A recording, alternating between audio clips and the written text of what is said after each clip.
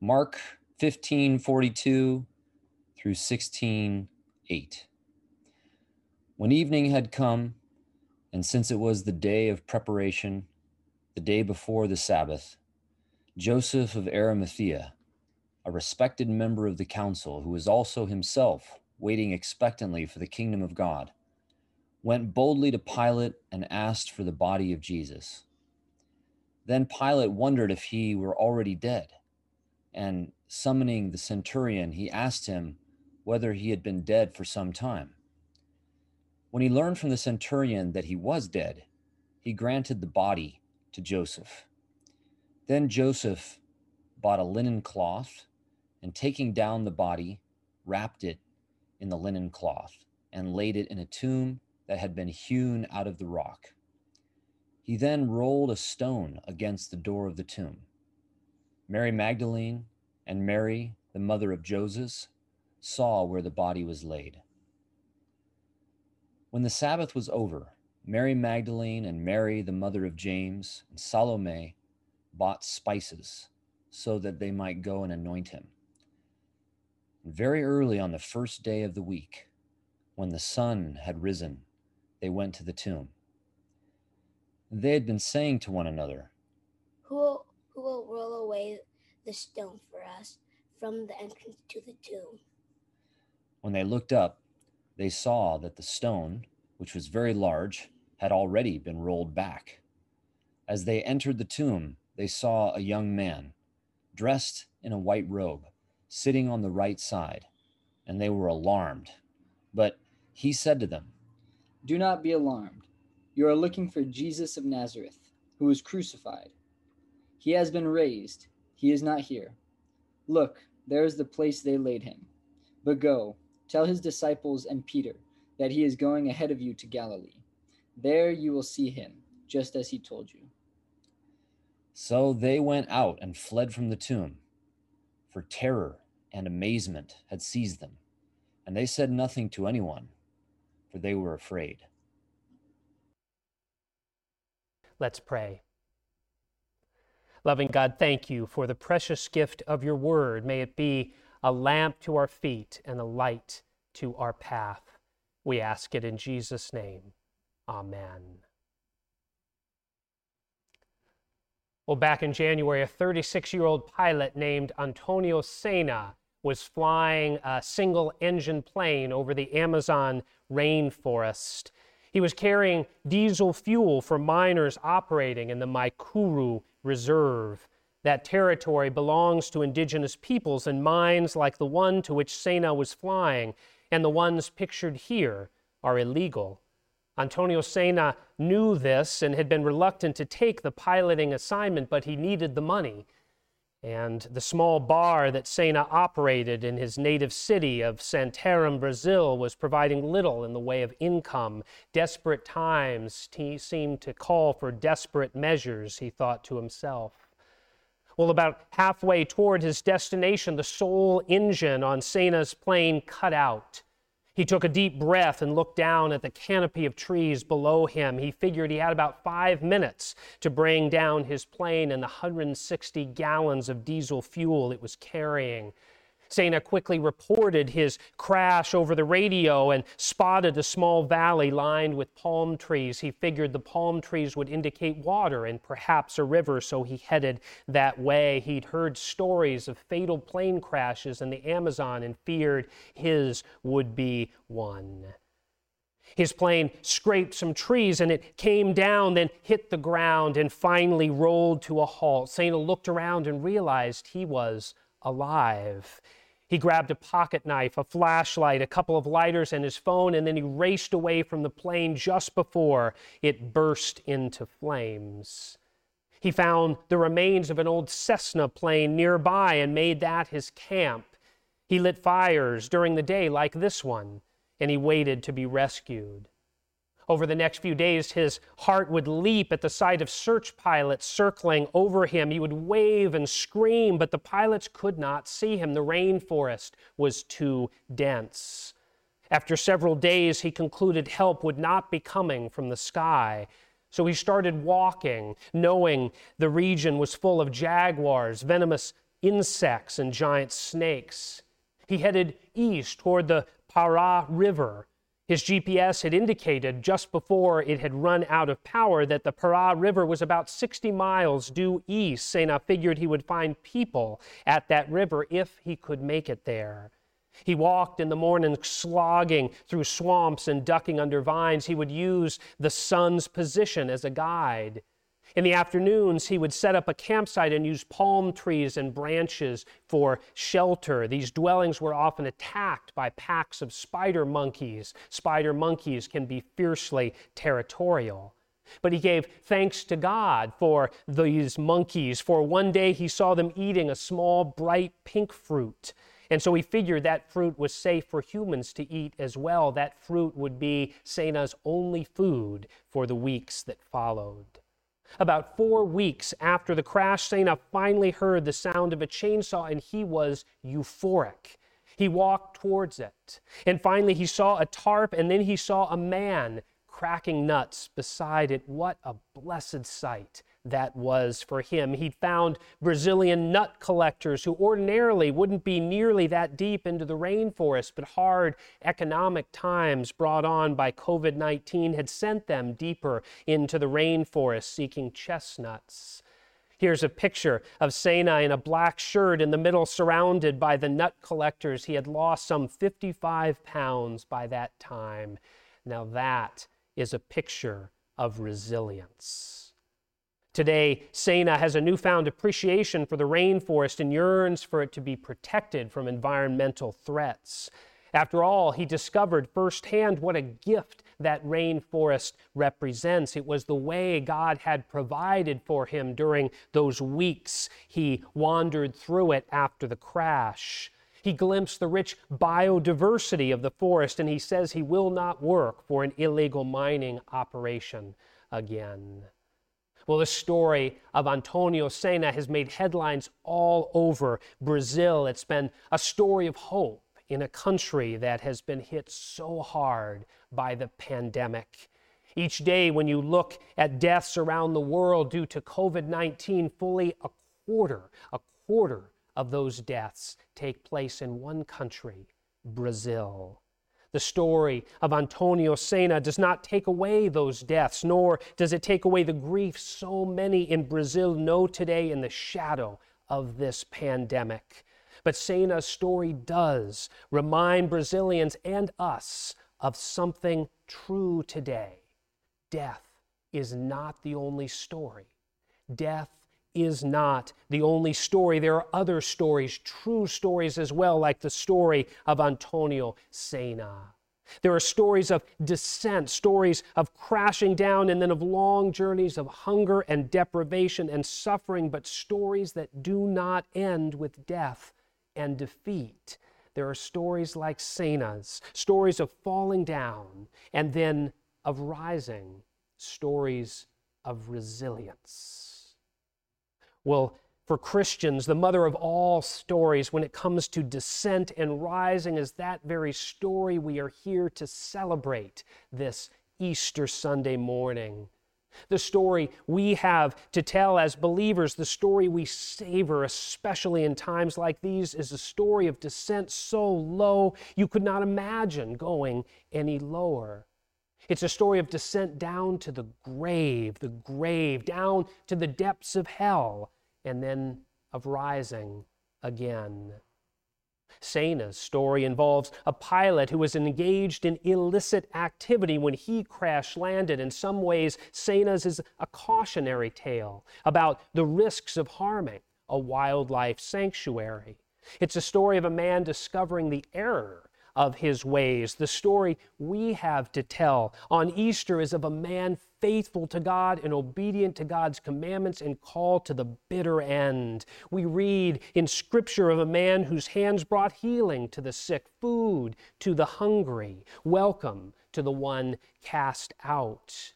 We read of a man who challenged unjust systems and structures, and for this he developed some bitter enemies. Though the Scriptures profess he was without sin, this man, we read in Mark, endured betrayal and denial by his own friends. He was arrested, then unfairly tried, then mocked, then tortured, then abandoned by his friends, save 3 women, including his mother, who kept vigil at the cross. He was mocked even in his death, with a placard put on it that read, "This is the King of the Jews." On that cross, this man cried out to God, my God, why have you forsaken me?" And then he breathed his last, we read in Mark. We read of how Joseph of Arimathea saw to it that the man's body was placed in a tomb, and the tomb was sealed tight. This is a story of descent down to the very pit of the grave. In fact, in the Apostles' Creed, Christians confess not only that Jesus died, but that he descended into hell. He descended into hell. What do we mean by that?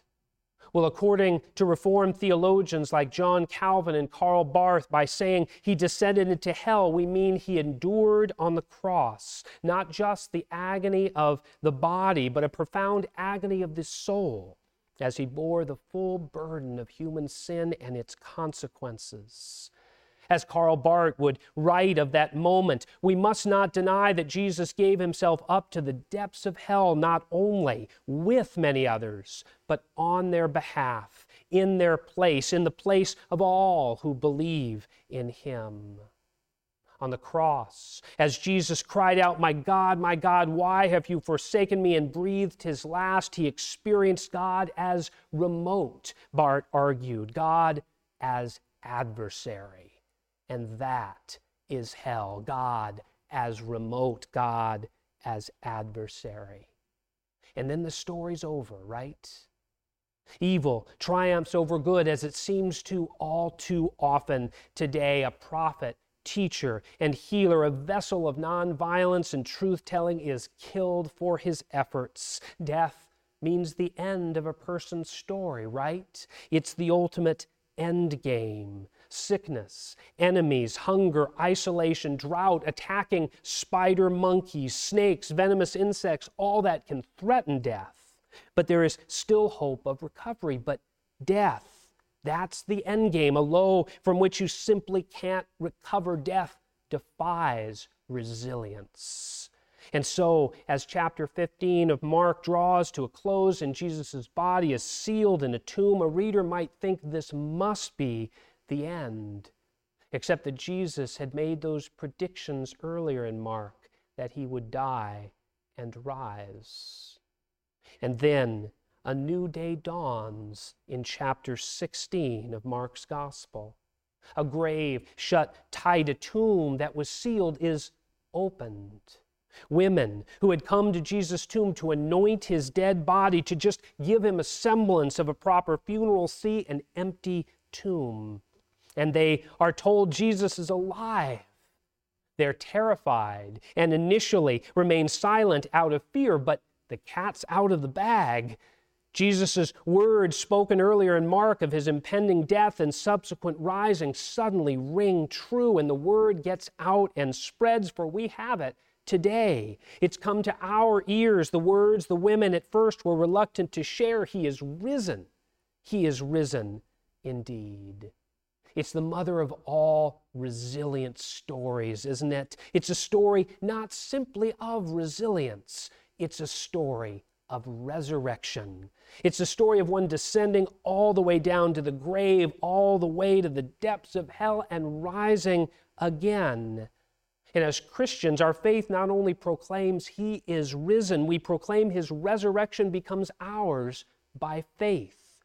As the Apostle Paul famously put it in Romans, we who are baptized into Christ have died with him, and we will rise again with him to new life.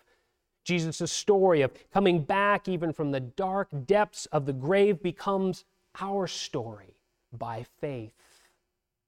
This means no defeat, no suffering, no hardship, no assault, no sense of abandonment or despair, no feeling of isolation, no shame, not even death can mark the end of your story, for Christ went down to the grave, down to the depths of hell, and emerged on the other side. And by faith, His story can not only inspire your story, His story is your story by faith. As people of faith, we may endure incredible suffering. We may wander for weeks in an Amazon rainforest after a flight we should never have taken in the first place. We may find ourselves doing the things we ought not to do and not doing the very things we ought to have done. We may even die, but it's not the end. With Christ, there is no pit, no depth of hell from which by God's power in Christ we cannot rise, for Christ our Lord rose from the dead. Well, friends, it's now April of 2021 and you are still standing or sitting. And that means you have a resilient story to tell the world. Now, maybe your story's not that as dramatic as that of Antonio Sena. You might not have crashed a plane into the Amazon rainforest before it exploded in paroxysm of flame, but still, each one of you endured a host of struggles this past year. I was talking to a congregation member just the other day who's in education, and she said far and away this last year was the hardest of her career. And if you were to ask me, Pastor Matt, of your 21 years of ordained ministry, what year was the hardest, it would be no contest. This past year, from March of 2020 to March of 2021, hands down the hardest. You and I have both known times when death seemed to surround us. A deadly virus loomed at every corner. New challenges with having to navigate technology to communicate with each other threatened to overwhelm every day. National issues like racism and poverty and homelessness and unemployment seemed so vast and intractable it made you want to throw up your hands or erupt in tears or explode in anger or retreat to some private space away from it all. Days I know you and I wondered how we would carry on. And yet now it's April 4th, 2021.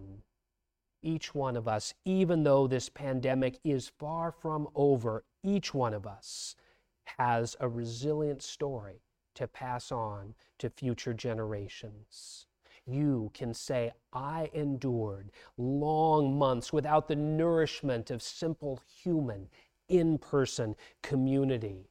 I wondered some days if the host of challenges before me, like a pack of spider monkeys, would destroy whatever shelter I had built.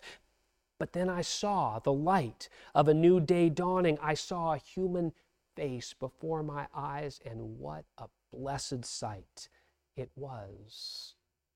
And you and I have more than just a resilience story to hold this April 4th, 2021. We have a resurrection story, a resurrection story. We have a story that lives in you and me. It's a story of how not even death, not even the depths of hell can separate us from the love of God in Christ. You and I can say this Easter morning, with a pandemic still raging, ain't no grave gonna hold this body down, for Christ our Lord is risen. Ain't no grave gonna hold this body down. That's the opening line of a song that was written back in 1934. The song was written by a 12-year-old boy from Virginia named Claude Eli. At just 12 years old, Eli had contracted tuberculosis, and he was told he would not survive. His uncle, Leander, gave him an old guitar that Eli could play while he lay for long hours on his sickbed. The family would often gather around Eli to pray.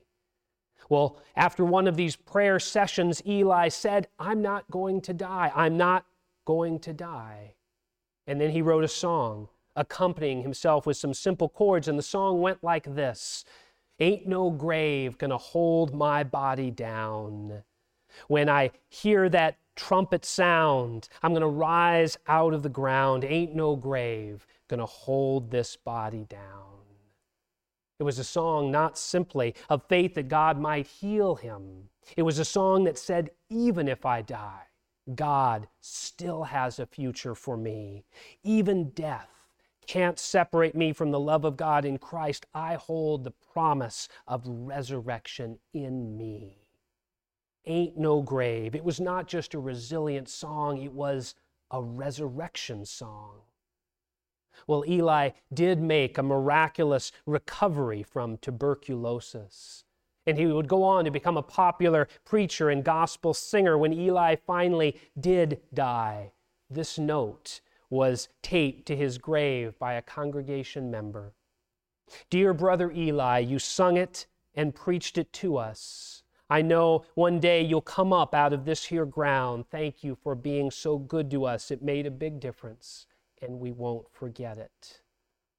Eli had not only a resilient story to tell, recovering from tuberculosis, he had something better. He had a resurrection story. Well, friends, by the grace of God, each one of you has made it through one long, dark night of a year, and you emerge to see this brand new Easter day. Praise God.